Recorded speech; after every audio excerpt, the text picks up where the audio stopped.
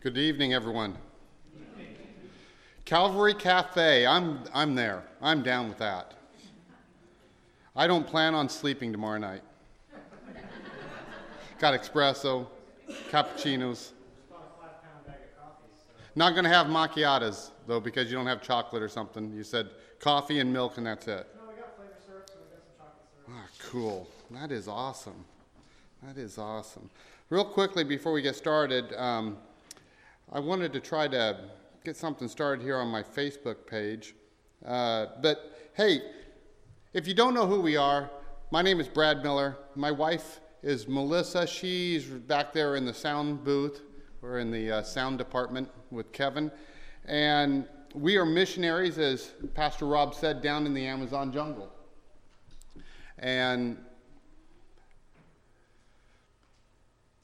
it's an interesting place to live, to say the least. It's hot and it's humid, and there's lots of bugs, lots of chameleons and other lizards and all kinds of things they like to catch, sloths. But I want to try to get this up here on my Facebook. Is it time to, hey, if you're watching online, just give me a minute. I'm trying to get this linked over to my own Facebook page. I don't see how to do it, though, Kevin. Bring the phone back. I'll take care of it. Here, take that back to him.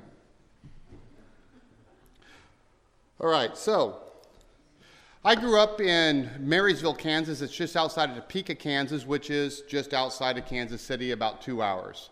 I grew up in a Methodist church, and my wife, she grew up in Nebraska. She was up in close to Fairbury, which I know you guys probably don't know where that's at either. It's a real small town. She actually grew up in Diller, Nebraska, had all of 200 people. I think she had 14 people in her senior class. And yeah, had a thumbs up back there on that.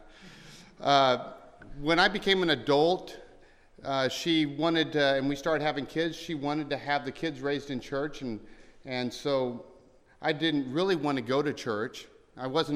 Although I'd raised in church, I really didn't like going to church, and we started going back to the Methodist church in Topeka, Kansas.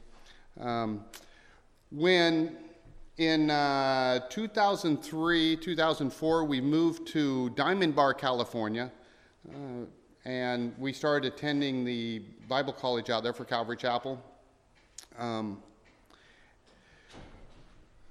And we were out there about 7 years, and then we got down into the Amazon jungle in June of 2011. What happened to me? Everybody wants to know that. They have two questions mainly when they start talking to us. How did you know you were going in the Amazon jungle? And other question is, how did you know God was calling you? Those are kind of two different questions we have, and I just want to give you a real quick rundown on that. I was from a background of alcohol and drugs, and I had been sober about 10 years. And I was attending these meetings. I won't say what the meetings are here, but I'm sure everybody knows what the meetings are. And one time I had a guy ask me if I wanted to come to his Bible study. It was a guy from one of the meetings. And I said, yeah, sure, I'd like to come to your Bible study. After all, I read my Bible in my home, and I was a leader in our Methodist church. And there at that Bible study, this evangelist was there. I don't know if you've ever met an evangelist. They won't take no for an answer. And one of the first questions I remember him saying was, Brad, are you born again?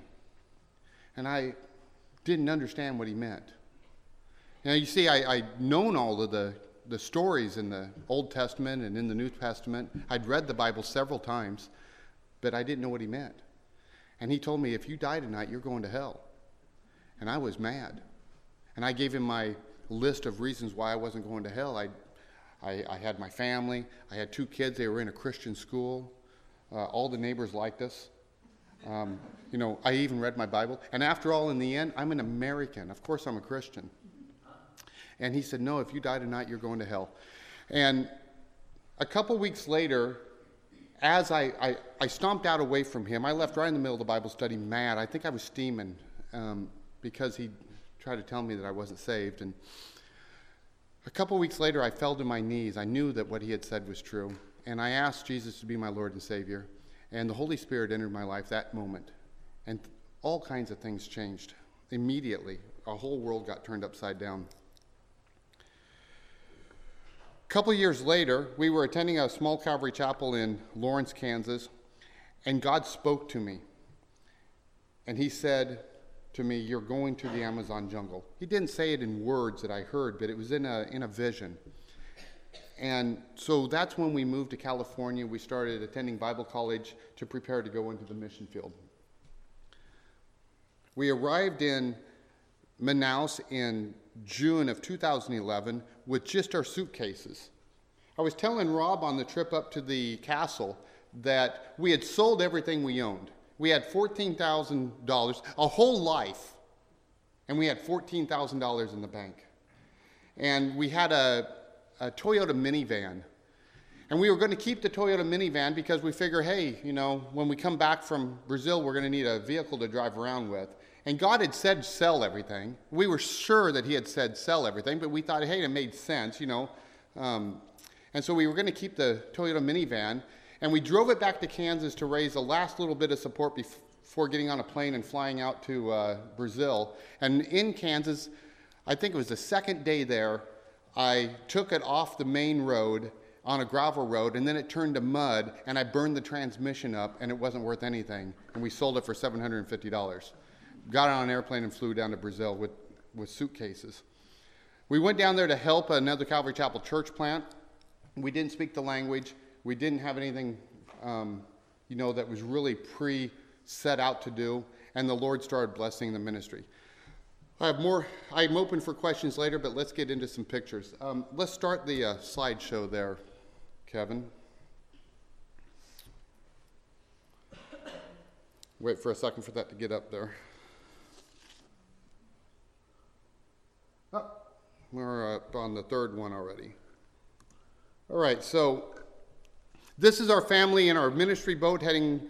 This was when we were heading out of the village in January, on January 4th, I think. As you can see, we were not wearing coats.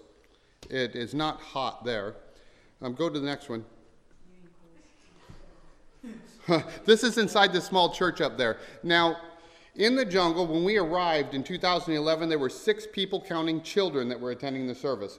We came in behind 2 Wycliffe missionary ladies that gave their whole lives, 30 years, and they learned the language first, after they built relationships with some people. Then they translated all the New Testament and some of the books of the Old Testament, Genesis, Exodus, and about 50 of the Psalms. And then Wycliffe retired them, and they were, getting up in age also. And they turned the ministry over to us. There was a year between the time when they quit coming in and before we actually went in. And so that year's time, there were some various other people heard that these Wycliffe ladies had left, and these other pastors from other denominations started to come in and try to take over. And there was a real rough time, and by the time we got there, there were 6 people, including the chief and children, coming into the services. They would not do more than 1 service a week. I couldn't get leadership training going on. I tried to talk to them about talking to their neighbor, inviting their neighbor to come to church. 120 people in the village. They said, we aren't going to do that. And I said, well, how about the village next door, 10 minutes down the way? And they said, absolutely not. We will never go down there and evangelize. We will never go tell them about the Bible. And we started in those conditions.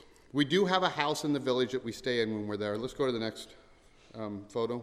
All of these photos were from Christmas and New Year's when we were up there. This is Don Maguino. He's one of the leaders now in the church. Up to the next one. And let's go to the next one. On every evening let me skip forward to now. When I go in there now, every morning I have leadership training. And at first we just had 3 guys and we had 1 leadership class a week. But now we have leadership class every single morning that I'm there, Monday through Fridays. And they start at 8 o'clock. The guys are there right at 8 o'clock. And then it usually gets over around 11. And I teach them how to study the Bible in a way that they can teach it expositionally and preach. And I use their notes, and it's in the Apudina language, and use their notes, and then that night, every night of the week, we have services where I use their notes and show them how to use them to preach and teach. When the chief is in the village, because he's not always there, he's the chief of the chiefs of the whole area, so he's always out of the village. But when he's there, we have Genesis studies, and this is one of the nights of the week where we have Genesis. I bring in a projector, and I download, stories and with pictures of the people in the stories in Genesis, and we're teaching Genesis. Now, they had never heard the Bible before. They'd helped with the translations, but they'd never, just a few of them had helped with translations, but they had never heard the Bible before, and so all of this was new to them. Let's go to the next one. All right, so these are some of our leaders. The man in the red, his name is Pedro. He's very intellectual, but he was bit by a snake a few years ago, and let's back up. Can we back up? Uh-oh, what happened here? Oh, I know what happened. Go forward. All right, so this man here in the green, that is Oscar. He's the one he was our first disciple that we started working with, him and his wife, and he is now the one that runs the church. All right, so let's go to the next one. All right, this is Valdeses, Oscar's brother. He's the deacon in the church. Let's go to the next one. Here's Pedro. He's pretty sharp and deep in thought. He helped with the translation of the Bible, but he was bit by a snake a few years ago, and then he almost died. And then when he was in the hospital still, he suffered from high blood pressure, and now he can't stay focused for more than about 5 minutes. But he's still one of the leaders in the church. He doesn't do any preaching, but man, he's full of wisdom. Let's go to the next photo. And this is Dominguinho. He is also one of the leaders. He's also the treasurer of the church. Let's go to the next photo. This is Nilza. She helps with children's ministry with Haimunda. On to the next photo. All right. This young couple here, Guilherme and Elsamada. Let me get up to there. Guilherme and Elsamada. In July of last year, I baptized them both along with a few other people. They are a new married couple. We started talking with them and working with them about a little over a year ago, and he started really showing depth, and then he wanted to be baptized. When we went through baptism classes, he got baptized in July, and I believe he's going to be the first pastor of the church. If he keeps going on the path that he's going on, he will be the pastor in about a year and a half, I believe. Let's go to the next one. And so I gave him a Sunday morning while we were there. This is the first time he ever preached. And I tell you what, he had a sharp message. He had a really good message. And next one. And next one. I think another one of me preaching. And the next one. All right, so this is the congregation now. When we got there in 2013 in January on our first trip into the village, there were 6 people. After about 6 months, we had about 10. After about a year, we had 15 or so, and it's slowly grown. And now we have services of about 60. In the evening services, this is a Sunday morning. On evening services, we usually get around 70 or 75. There's more people show up for the Genesis with the photos and stuff. Let's go on to the next photo. So last year or 2 years ago when we were back here, maybe some of you remember when we came, that was the first time we'd ever met you guys and met Pastor Rob and Rebecca. And when we went back down there, Melissa's home church sponsored and bought a ministry boat. And it happened to be that when we got down there, after the furlough up here, we started building this boat, and we went into the village, and the Indians, who I was afraid we'd been up here for 9 months, I was afraid we're going to go back down and they'd be all, discouraged and stuff. And we get down there and they're saying, hey, when can we go out and start sharing the gospel with some other villages? And I said, hey, you know what? We got a ministry boat. We can do that now. And so we started visiting the other villages in the area. There's 3 immediate area, and then there's another one farther out that we went to. And in July of last year, this village, which had 6 people coming, when we go in there once a week, there would be 6 people gathered around. That number is a common number, it seems like. But they would be gathered around to hear the word. But in July of last year, the chief's daughter, who was 12, got bit by a snake and died. And so when we were in there on that trip, he begged for us to come back and do a church service. And the chief never attended the Bible studies when we were going in here. So we came back and we did a church service, and we taught the Bible, and Melissa evangelized. It was the last day or so before we took off and came back to the city. And the Indians don't respond the same way as you guys do. If Pastor Rob gives a real good message and the Holy Spirit's moving, and he says, raise your hand if you want to, recommit, or if you want to, if you've never received Jesus. A person up here in the States, they're quick to do that. But up there you do that, and there's crickets in the background. Nobody moves. And so we left the village, and Melissa had done this great sharing the gospel message at the end and called people to turn to Christ. And we left and nobody responded. And we just thought, well, let's see what happens, We felt like God said to do that. And when I went back in October, I was riding the slow boat. I should back up. I get on a boat and it's 40 hours up to the village. And the boat goes for 40 hours, right? And you ride and you're in hammocks, and so all you're swinging when the boat's swinging, and getting wet when the raining, and stuff. And on the boat trip up there, and we tow our ministry boat behind.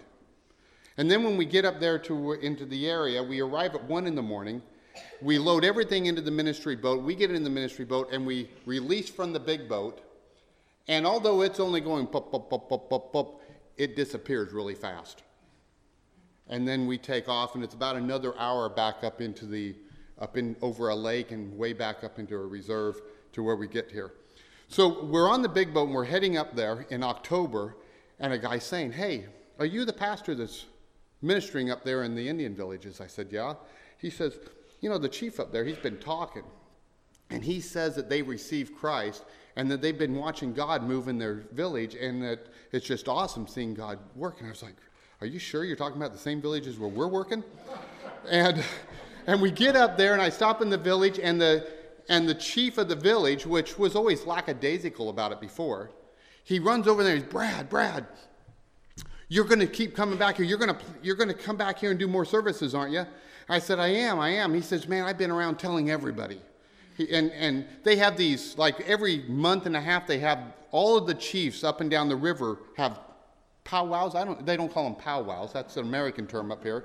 But they have these powwows where all the chiefs get together. And he's in there telling all of them about how they all received Christ and the whole village accepted Christ. They got the Bible, they believe the Bible, and God's doing miraculous things in their lives. And I said, wow, that's awesome. And, so, yeah, we're going to come back. And so we start planning a church on that trip. And so now, let's go to the next one. And the next one. And so this was the first church service. I may be wrong about that. But we have about 25 people that are commonly coming to the church service now. And the village, this second village, has about 50 people. Let's keep going. This is the chief's wife and one of the chief's sons. They received Christ on this day. They asked us specifically.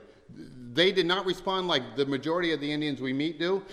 They pulled us aside and said, we want to receive Jesus as our Lord and Savior. And so we led them to Christ on this day. And this is the Bible translated.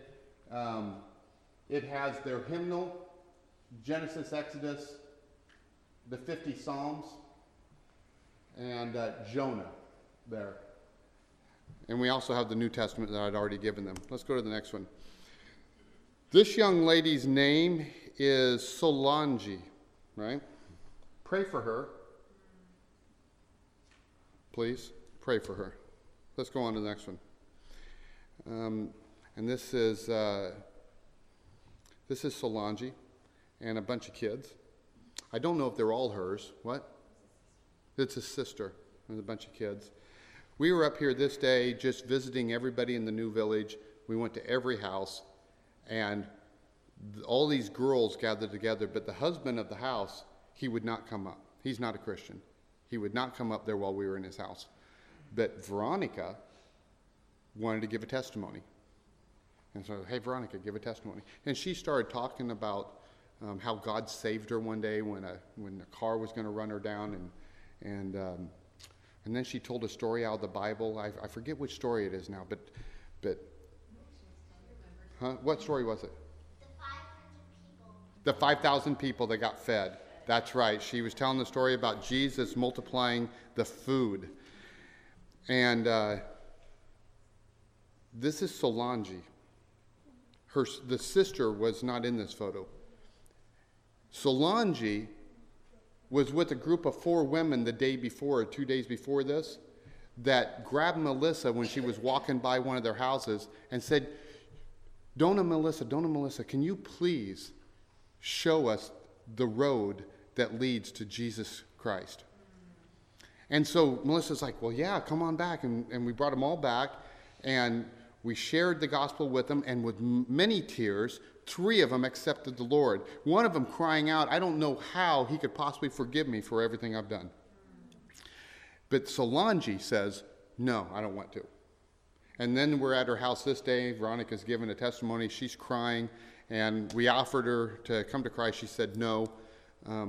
But pray for Solange, please. And let's go to the next one. This was the day we were leading the 3 of them to Christ. Solange's in the picture there too. And immediately after. Now the girl in the middle with the red, the next photo, please. The girl in the middle, not Melissa, but the other girl in the red, she's 14. She's been married, and she does not read or write. But she's been coming to the Bible studies and wants to know more. And so I don't think at any of these 3 women, none of them can read. And so we're trying to figure out now when we get back down there how we're going to have services or leadership training and stuff in the new village where Melissa can work with these women and none of them read and write. Now let's go to the next one. All right, so this is the congregation up there now. It started with 6 people. I would say that maybe nearing half of these are Christians that we are sure of, and the others believe they're Christians. They come to church. Does anybody know anybody like that? I hope that everybody that believes they're a Christian is a Christian, but I thought I was a Christian at one time and I wasn't. Pray for these people, please. Let's go to the next photo. We do have some fun. Sometimes we go fishing. This is Oscar, the guy that leads the church in the main village. Benjamin caught the biggest fish this day. These fish can get really big, 2.5 meters long, 7.5 feet. But Benjamin caught the big one this day. All right, next one. So over Christmas, we had a children's choir. They'd been working with the children in the on the Saturday Kids Club, and so we had an extremely large amount of kids this day, and they were singing. This is for the Christmas service. Next one. This is Women's Study, which meets every Friday afternoon. It's led by Haimunda, who's in the red there. On this day, because we were there, Melissa was teaching, and Haimunda was translating into Apurina. Next photo. This is the Kids Club on Saturday. Melissa taught during that one too. Next photo, please. And Haimunda's here too. Next photo. And this is what I do. This is the leadership meetings. We normally average 7 people. I write the scriptures up on the chalkboard in their language. Next photo. And there's Pedro and Marissa, the 14-year-old, and Domaguinho. Next photo. And there's Valdesis, the deacon. Emerson's the one of the sons of the other village. I think that he'll probably be right away be a leader in their church. Next photo. And so I write the scriptures up in their language, and then we work at them translating it into a Pudina for me, and then to Portuguese, that's right, from a Pudina to Portuguese, and then I know more of what it's saying, and then we can teach them in an inductive Bible study way to which words they need to be looking at and pull out, and so all their notes are in a Pudina. Let's go on. Josiah is climbing the tree to get a coconut here for us. Next one. Benjamin's friends and the girls and all the kids. Next one. Also, this day we're giving out reading glasses.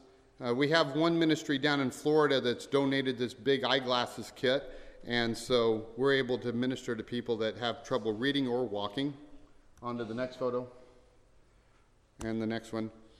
Over Christmas, we did something we'd never done before. We took up food bags, and we gave a food bag to every family in both villages. The next video, or next one. And this is us filling the bags up. Next one. Here's Sandra. This is Domaguino's wife helping. Next one. So when we're not doing the services, we have 3-hour services in the morning. We have services every night. We're around visiting people. And this is what we do. We sit there and we talk with people. We share the Bible with them. They're just hungry for the Word of God. It's not like here in the U.S. You don't have to knock on the door either, because as you can see, there's no walls on it. And so this is Valdese's and one of his brothers. This is that I think is probably be another deacon here in the near future. Armando. Next photo. And some kids. And this is Domaguino's house.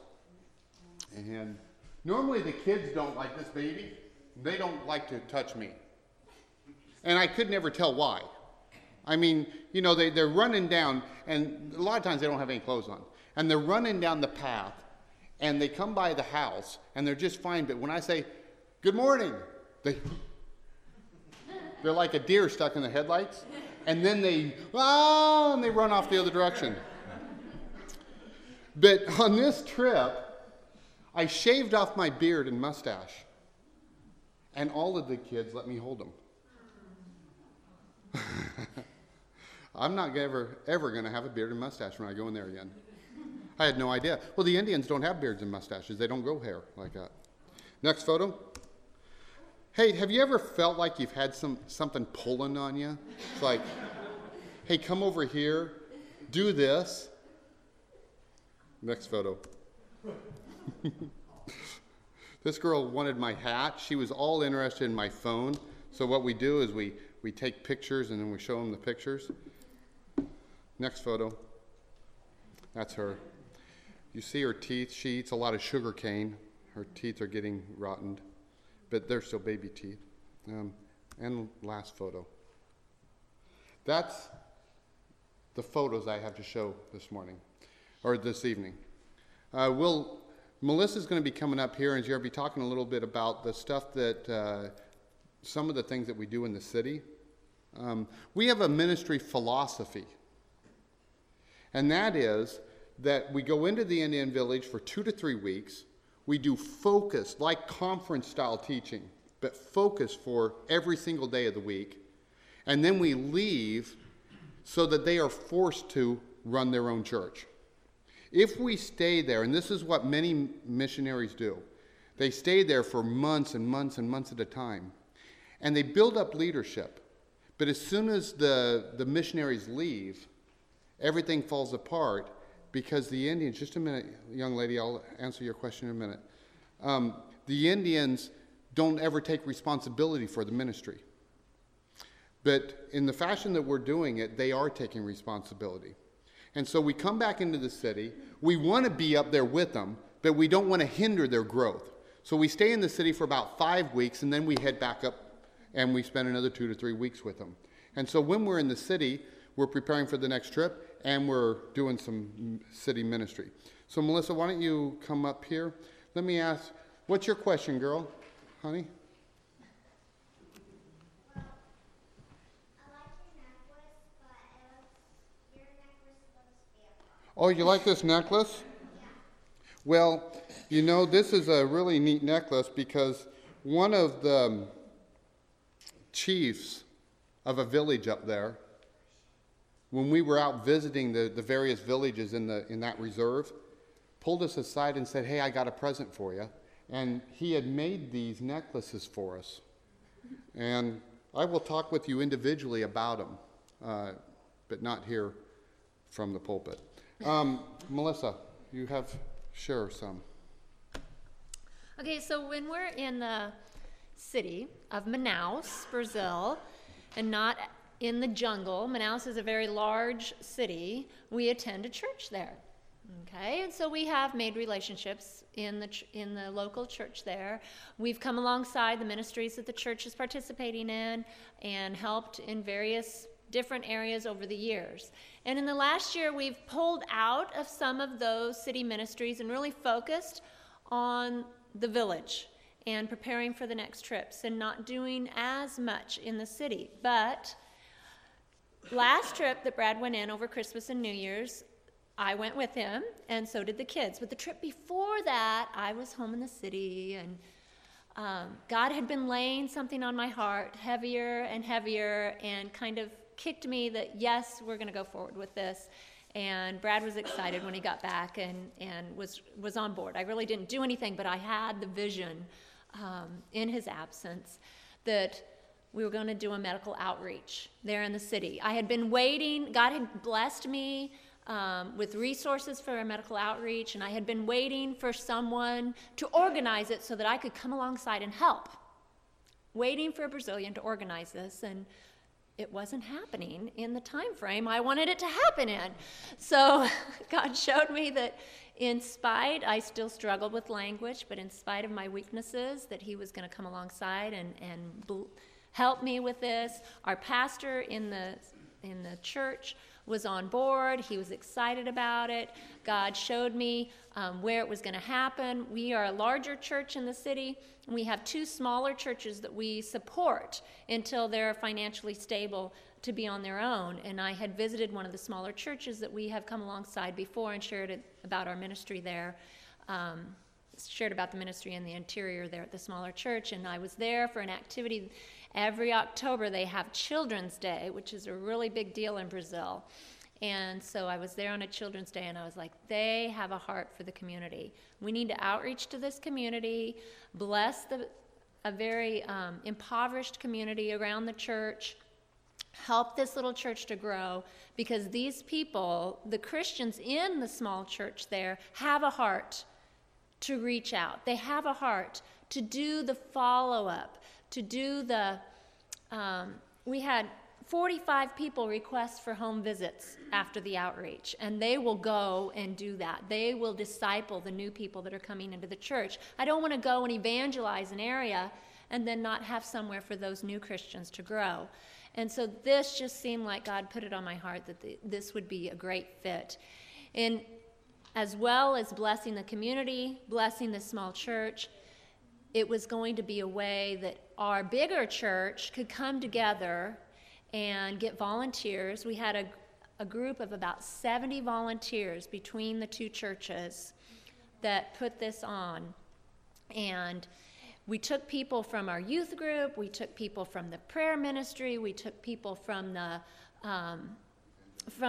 evangelism ministry, we took people from the soup ministry, we took people from different areas of our church, and they came together and worked together as a team. And the largest mini team and the big team was our prayer group. And we attempted for everybody that walked in the door that they would be offered prayer before they headed out, one-on-one evangelism. And we had a program that was sharing the Christ and singing worship songs during the majority of the time there. We had 422 people walk through the doors that we were able to share with.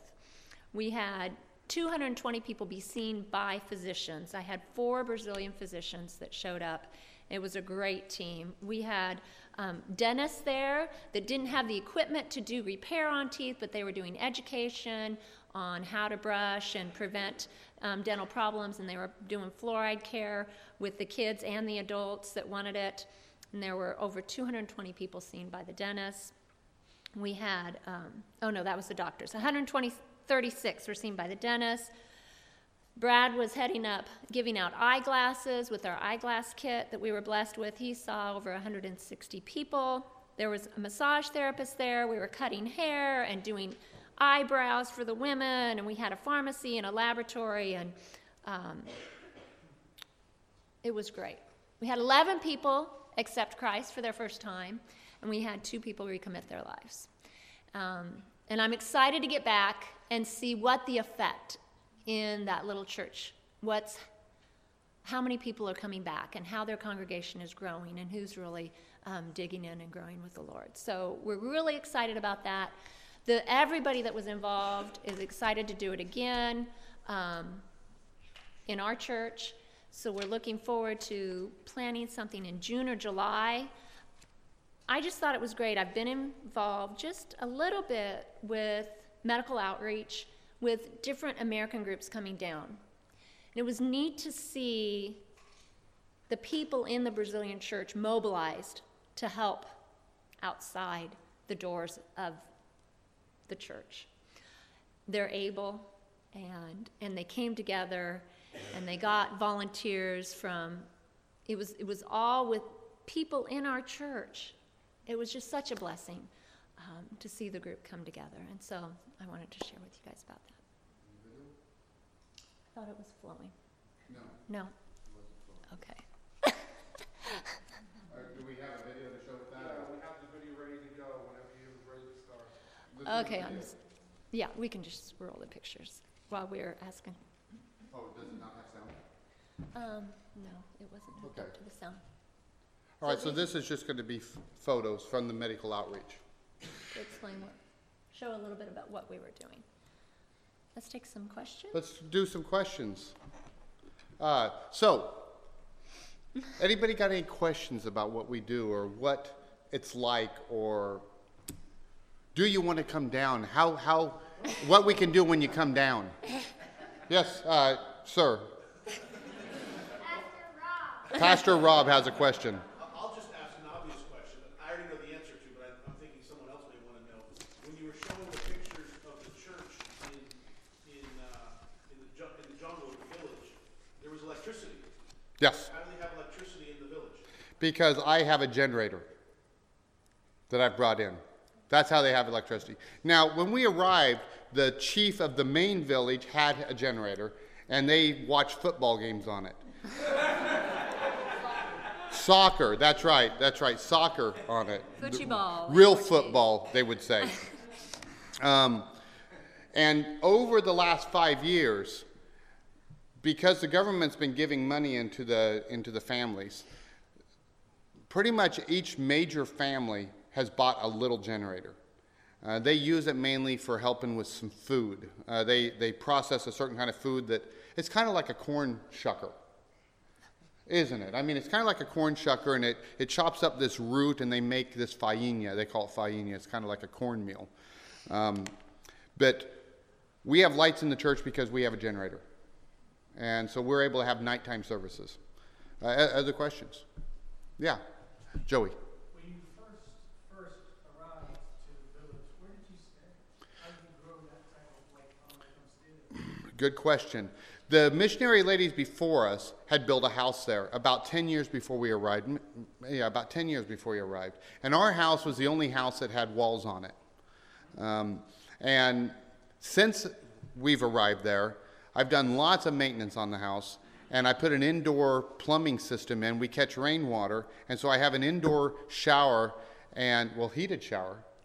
I have an indoor heated shower. When the generator runs. You don't really need hot water there. But when you catch the flu and you're chilling, still you need to take showers because we sweat so much. You have to take 2 showers a day.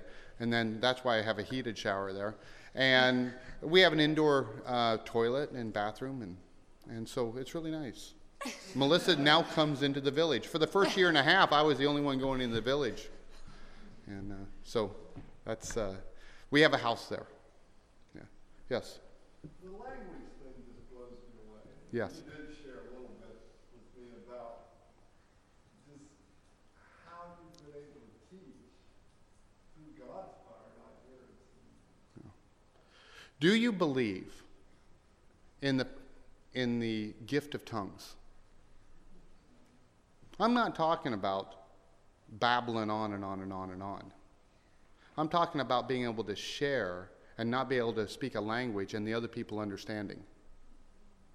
That's what it was. It was serious. That's what it was. We did our best to speak Portuguese.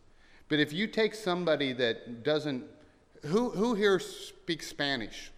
Anybody know Spanish? All right.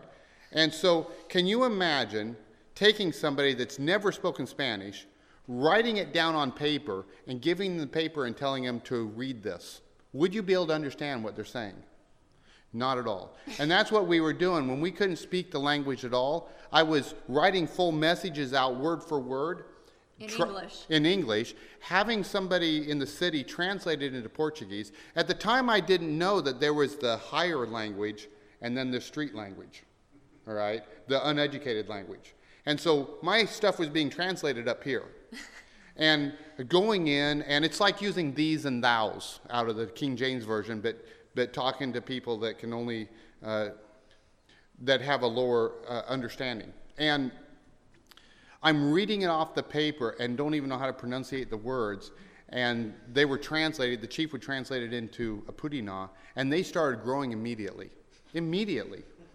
And I get into the city and go to preach at our church, or being asked at various churches to preach, and I'd have somebody that's an actual translator translating my English to Portuguese, and nobody's getting and understanding the messages.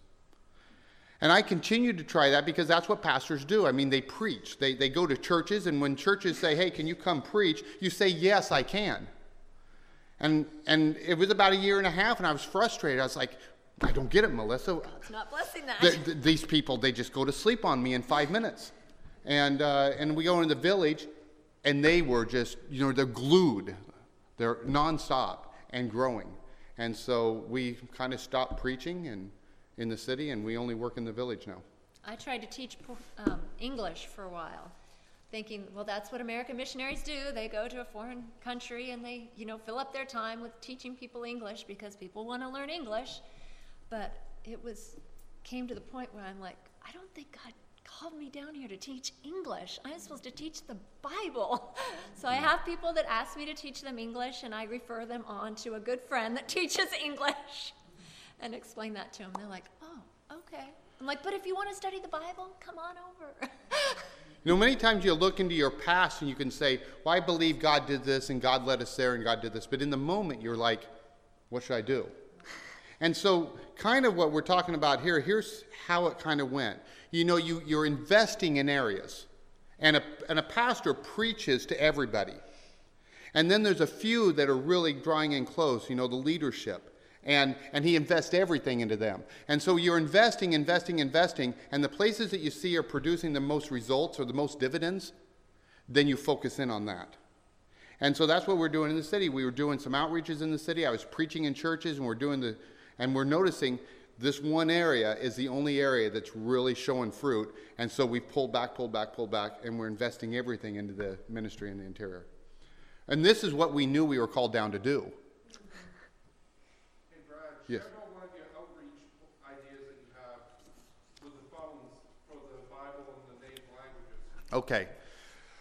I will. Veronica, did you have a question? Yes. Dad, when Jesus called you, did you want to go down to the village?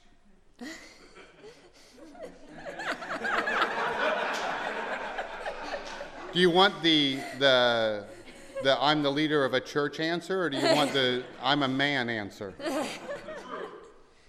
Truth. When God showed me that I was going to be we were going to be missionaries in the jungle, I was super excited. I was ready to sell everything that day and go the next day. I had no idea where we were going. But as we lived in California, and I was surfing, 5 times a week and enjoying the Southern California lifestyle, if I could choose anywhere in the world to go minister, it wouldn't have been the Amazon jungle. But knowing that God called us there was no question as to whether or not we were going to go. We were certain before we ever went. We weren't just out fishing and looking for where the fish were. We knew what we were doing when we left. All right, so here a while back, I decided that we were going to try to do a project. I'm still not sure how it's all going to turn out because it's just kind of started. The Indians have the Bible in their language in book form, but it rains and it's humid. And so anytime they have their Bible, they have to have it inside of a plastic bag if they go anywhere. And what'll happen is, even though, they'll have it out here and they'll be reading it, and something will happen, they'll go do something, and then it starts raining, and the rain comes through their house, and everything gets wet and ruined. And so many of them have cell phones now. They didn't 6 years ago. Many of them have cell phones. They don't have any signal. So, they don't have any signal. But they have cell phones. And so what I decided that should be done, let's do this project, cell phones that are smartphones or little tablet-sized things because Wycliffe, who has the copyright to the Apudina language because the women were with Wycliffe, gave that language over to YouVersion Bible. And so I download the YouVersion Bible application, and I can download the Apudina language, and I have it right on the phone. And so they know they need to protect their phone, all right? And so they have their Apudina Bible right there on their phone. And so I was doing this project. I had somebody from this church give us a phone, and that was the first phone that went out. Oscar has it now. And I have another one. I think I have two others right now. I haven't given them out yet, but that's a project. We're still taking them. What I was thinking was, everybody's got like an Android tablet that their kids had they don't use anymore. I just need something that can hook to Wi-Fi that I can download the program and I can get it out to them. And so we're in the process of taking donations of those kinds of things. Old, unblocked smartphones, fully functional. I think, well, if they're going to work as a cell phone down there, they need to be unblocked. If they're just going to be used as a tablet, they don't need to be unblocked. Right. Yeah, that's the answer to that question. Other questions? What do we eat? Where? Well, I know what you've been eating since you were here. I'm sure you take some of your food in with you, but what kind of things do they eat? Let's put it that way. And do you eat it too? They eat anything that moves, except for snakes. They have this delicacy. They have these big spiders. And these spiders, not spiders, ants. These big ants, and they're like this big, and they got these big, huge claws on the front. And once a year, they get wings, and they start flying all over the place. And they run around, they pick all these things up, and they fill up these tubs with them, and they eat them. I have not ever eaten one yet. They offered the 1 year I was there when they were in season, because there's only one time during the year. And I was like, man, I just ate, I'm full. And I successfully got out of that one.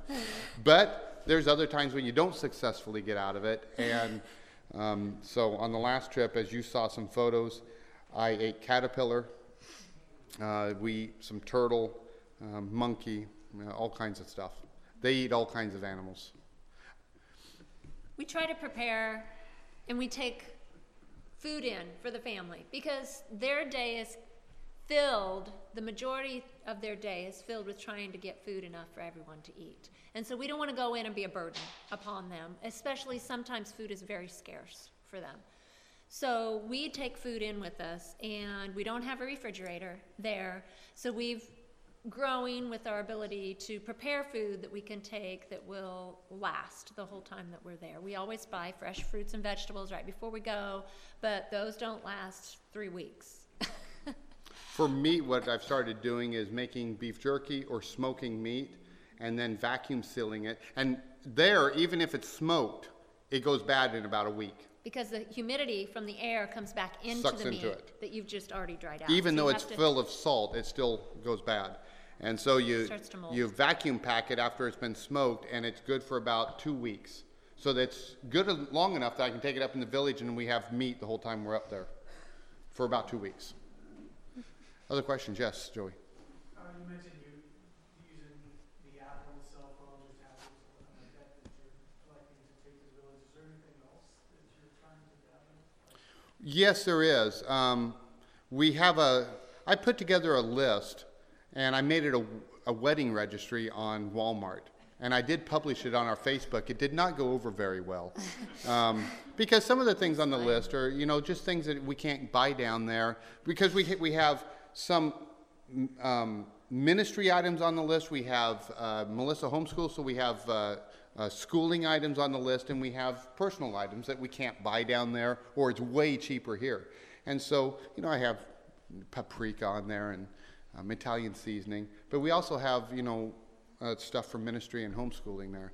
But yes, I do have a list. I posted on Facebook, and there is more stuff that's not on the list. I think we're going to get a list together for medical, like vitamins and supplements and things, and other things too. If people felt so led to do anything with that, yes, we do need help with that stuff. Yes. How did we know where to go? Did you know when you went to Brazil, did you know where you were going in the jungle? No. The question is, when we went to Brazil, did we know where at in the jungle? No, I did not. We thought that we would get down there and we would seek the darkest, most unreached area, most inaccessible area, and then we would beat a path in there and God would open a door. And that's not how it happened. And we knew we were going to have to, once we got down there, I truly believed when we got there that God would give me the gift of tongues and I would be able to speak the Portuguese language quick. I truly believed that we would get there and in 6 months I would be fluent in Portuguese. I'm still not fluent. And that didn't happen. So the first year and a half, we were trying to study the language, and God provided professors down there for us for free. But that's why we weren't going in the village. Now, in that time, I was sharing this story with you the last few days up at the castle. These two missionary ladies heard that we were in town, and they contacted us, that we were with Wycliffe, and they were within walking distance from where we were living.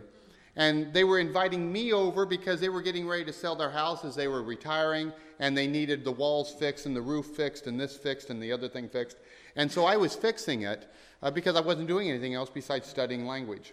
And what I didn't know is that they were studying us, seeing whether or not we were servants. And after a little bit of time, they came to us and they said, we believe God has shown us, we've been praying, that you are going to take over the ministry. Now, at the time we had, in the Amazon jungle, it's, behold, the fields are white for harvest. Pray the Lord of the harvest that he sends more laborers into the field. Everybody needs help. So we were down there and we're trying to learn the language, but everybody's saying, hey, can you come over here? Hey, can you come over here? Hey, can you come into our ministry? And so I told the ladies, I said, well, God needs to speak to us too. And so we prayed and prayed, and that's how we got there. And God answered and said, yes, this is what you're going to go do. And they were retiring, so we stepped in. And that's how we knew exactly where we were ended up at. Yes. One more thing. Before we end, can you share the story about getting lost last time? Yes, I can.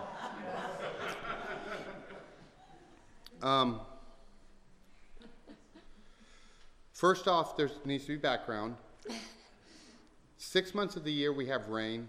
6 months it turns dry and doesn't rain. It doesn't do that for a whole 6 months, but it backs off until it doesn't rain for about a month, and then it rains more and more until it's raining just constantly. And so the river will go down 45 feet every year. And down into the banks, you have banks that are 30 foot high. And higher than this, I don't know how high it is from this floor to there, huh? 16-foot ceiling. Yeah, I should say it's way higher than this. You're way down in the river, and yet the river's 300 foot deep still. All right, it's not like, oh, it's shallow, you're going to hit your boat on the bottom. And the river's wide, right? Deep and wide, deep and wide. It's deep and wide. But then it rains and rains and rains, and it goes above the banks 15 feet. And so when the water's really high, you know, the river's not just 4 miles across anymore. Now it's 15 miles across. But, you know, it's way back into the jungle. That's why there's no bridges anywhere along the Amazon River.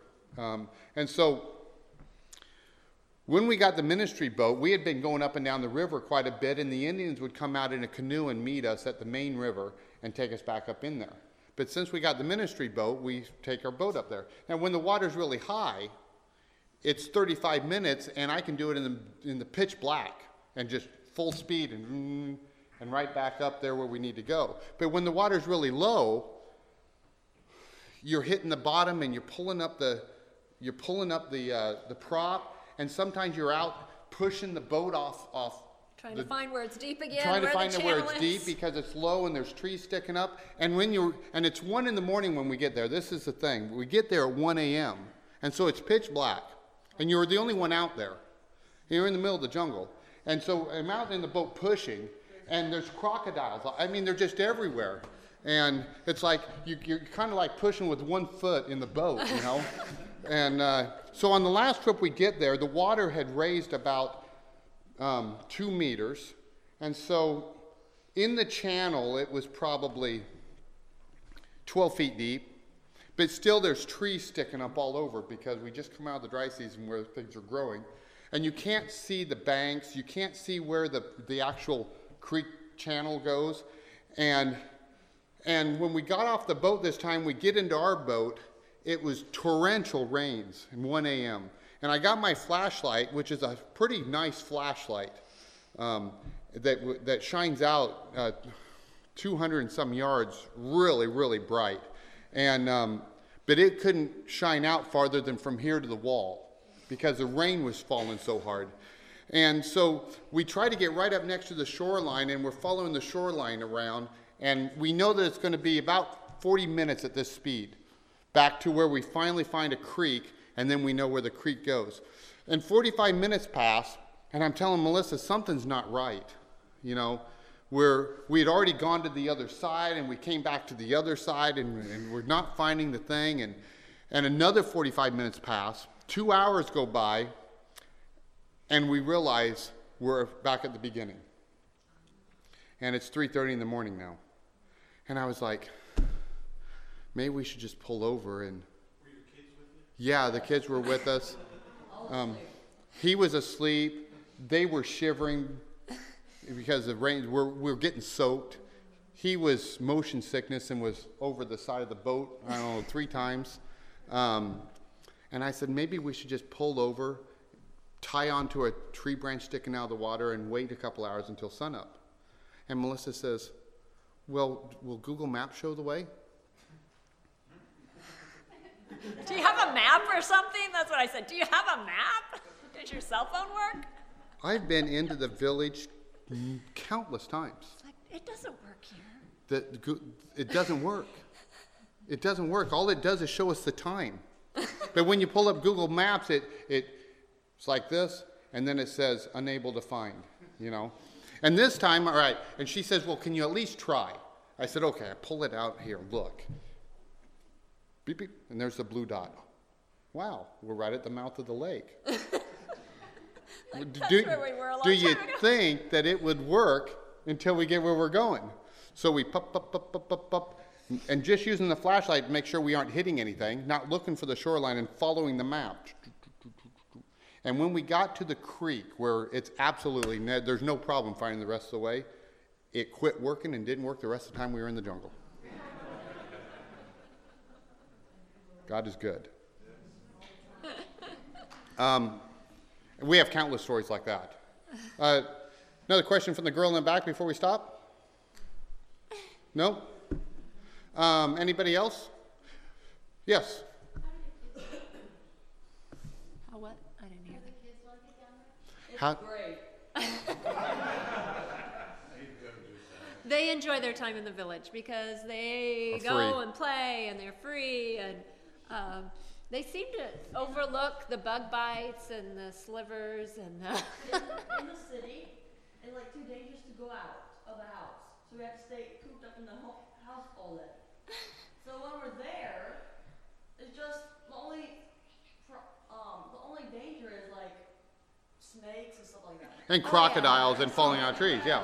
Yeah, falling out of trees, stingrays, electric eels, yeah, only. We just go out. A lot more. Say a little prayer over them every time they head out the door. It's better if you just say, in the village, there's no problems. And there's no problems. Just full of fun. Lots of friends. Yeah, they leave in the morning and not come back until dark in the village, yeah. They communicate mostly in Portuguese still. Veronica is quite Gifted. in language, and she's picking up some phrases and some words, and she spends more intimate. She has no problems going to a friend's house and spending the whole day there. So Josiah usually gets with a group of boys. He's not really in the house. I think they do more Hunting. less talk, more play. Hunting and fishing. Yeah, May I say a few phrases of it? come on up here. Say a couple phrases for us. Right here. Say a couple phrases. What do you know? Manga means to laugh.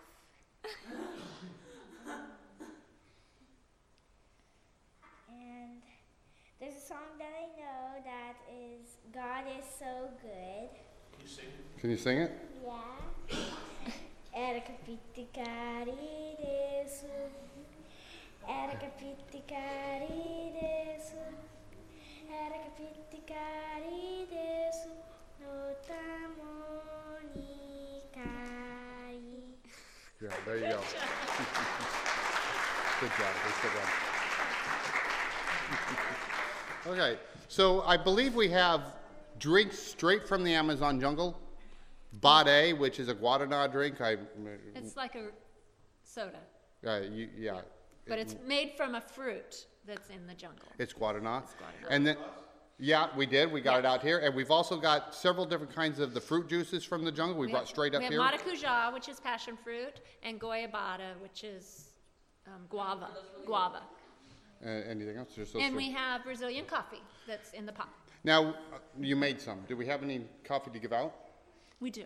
All right, Someone so else really we likes did bring some actual vacuum packed coffee from Brazil, and it's really, really good. I think we've got about 5 or 6 bags back there. So Oh, I have some candy don't as well. don't pull hair out to get to it. Just know that you might get some, that you might not. All right.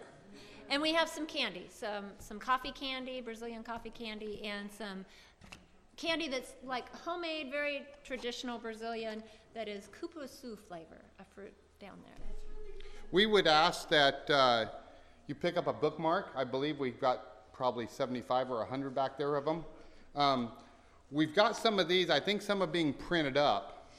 They aren't here yet, though. But the ones we have out there on the table are Familia Miller, because these were printed up in Portuguese. But all of the vital information, the Is in Facebook page, our web page, and our email is all on there. You'll be able to understand that.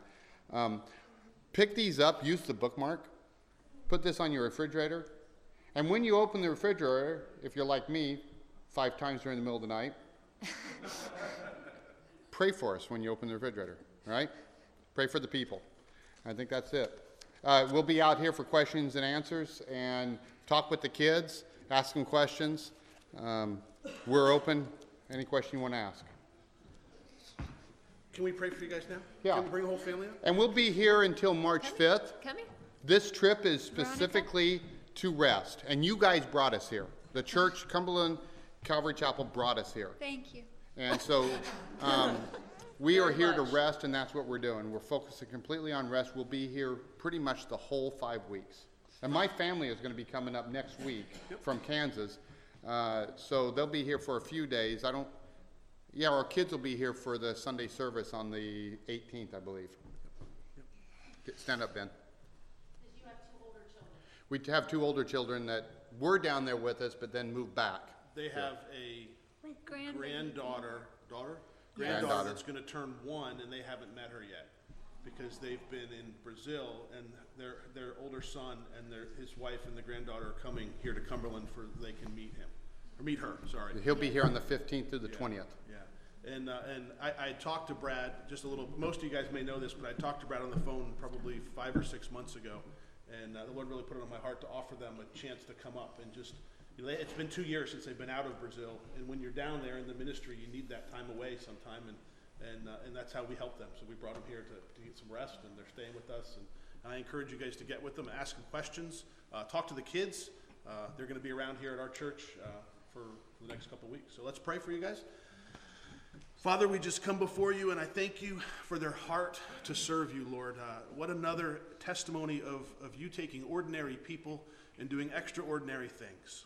Lord, the 7 years of preparation in California, on down to the jungle without a clear plan, and yet you were faithful every step of the way. And you've brought them to a ministry, even now honing them to the where you've called them by showing them fruit in some areas and not in others. Lord, I just pray that you would continue to bless their ministry. Pray that you continue to give them wisdom and direction in building and planting these churches in the Amazon jungle. I pray that you give them safety. Lord, just watch over them and keep their families safe. Protect their children. Lord, so often when someone's in ministry, the children can be so vulnerable. I pray that you'd keep them in your love and not let them slip away, Lord. I just pray that they would continue to walk faithfully with you. Lord, as they go out, as they spend the next couple of weeks, may they get the rest that they need and the encouragement and just be ready and recharged to go back to the ministry that you've called them to. May their focus be laser sharp, and may you provide for all the things that they need to go back to the jungle with. May you provide for their financial needs and all that they need. Lord, we just provide all that they have as they step out faithfully. Lord, we thank you for them being here in our fellowship. It's wonderful to be able to spend this time with them and get to know them. And Lord, I just pray that these relationships you build would be long-lasting. And just, Lord, if there's any more that we can do, would you just put it on all of our hearts to minister to them in any way that we can. Lord, we thank you for this opportunity. In Jesus' name, amen.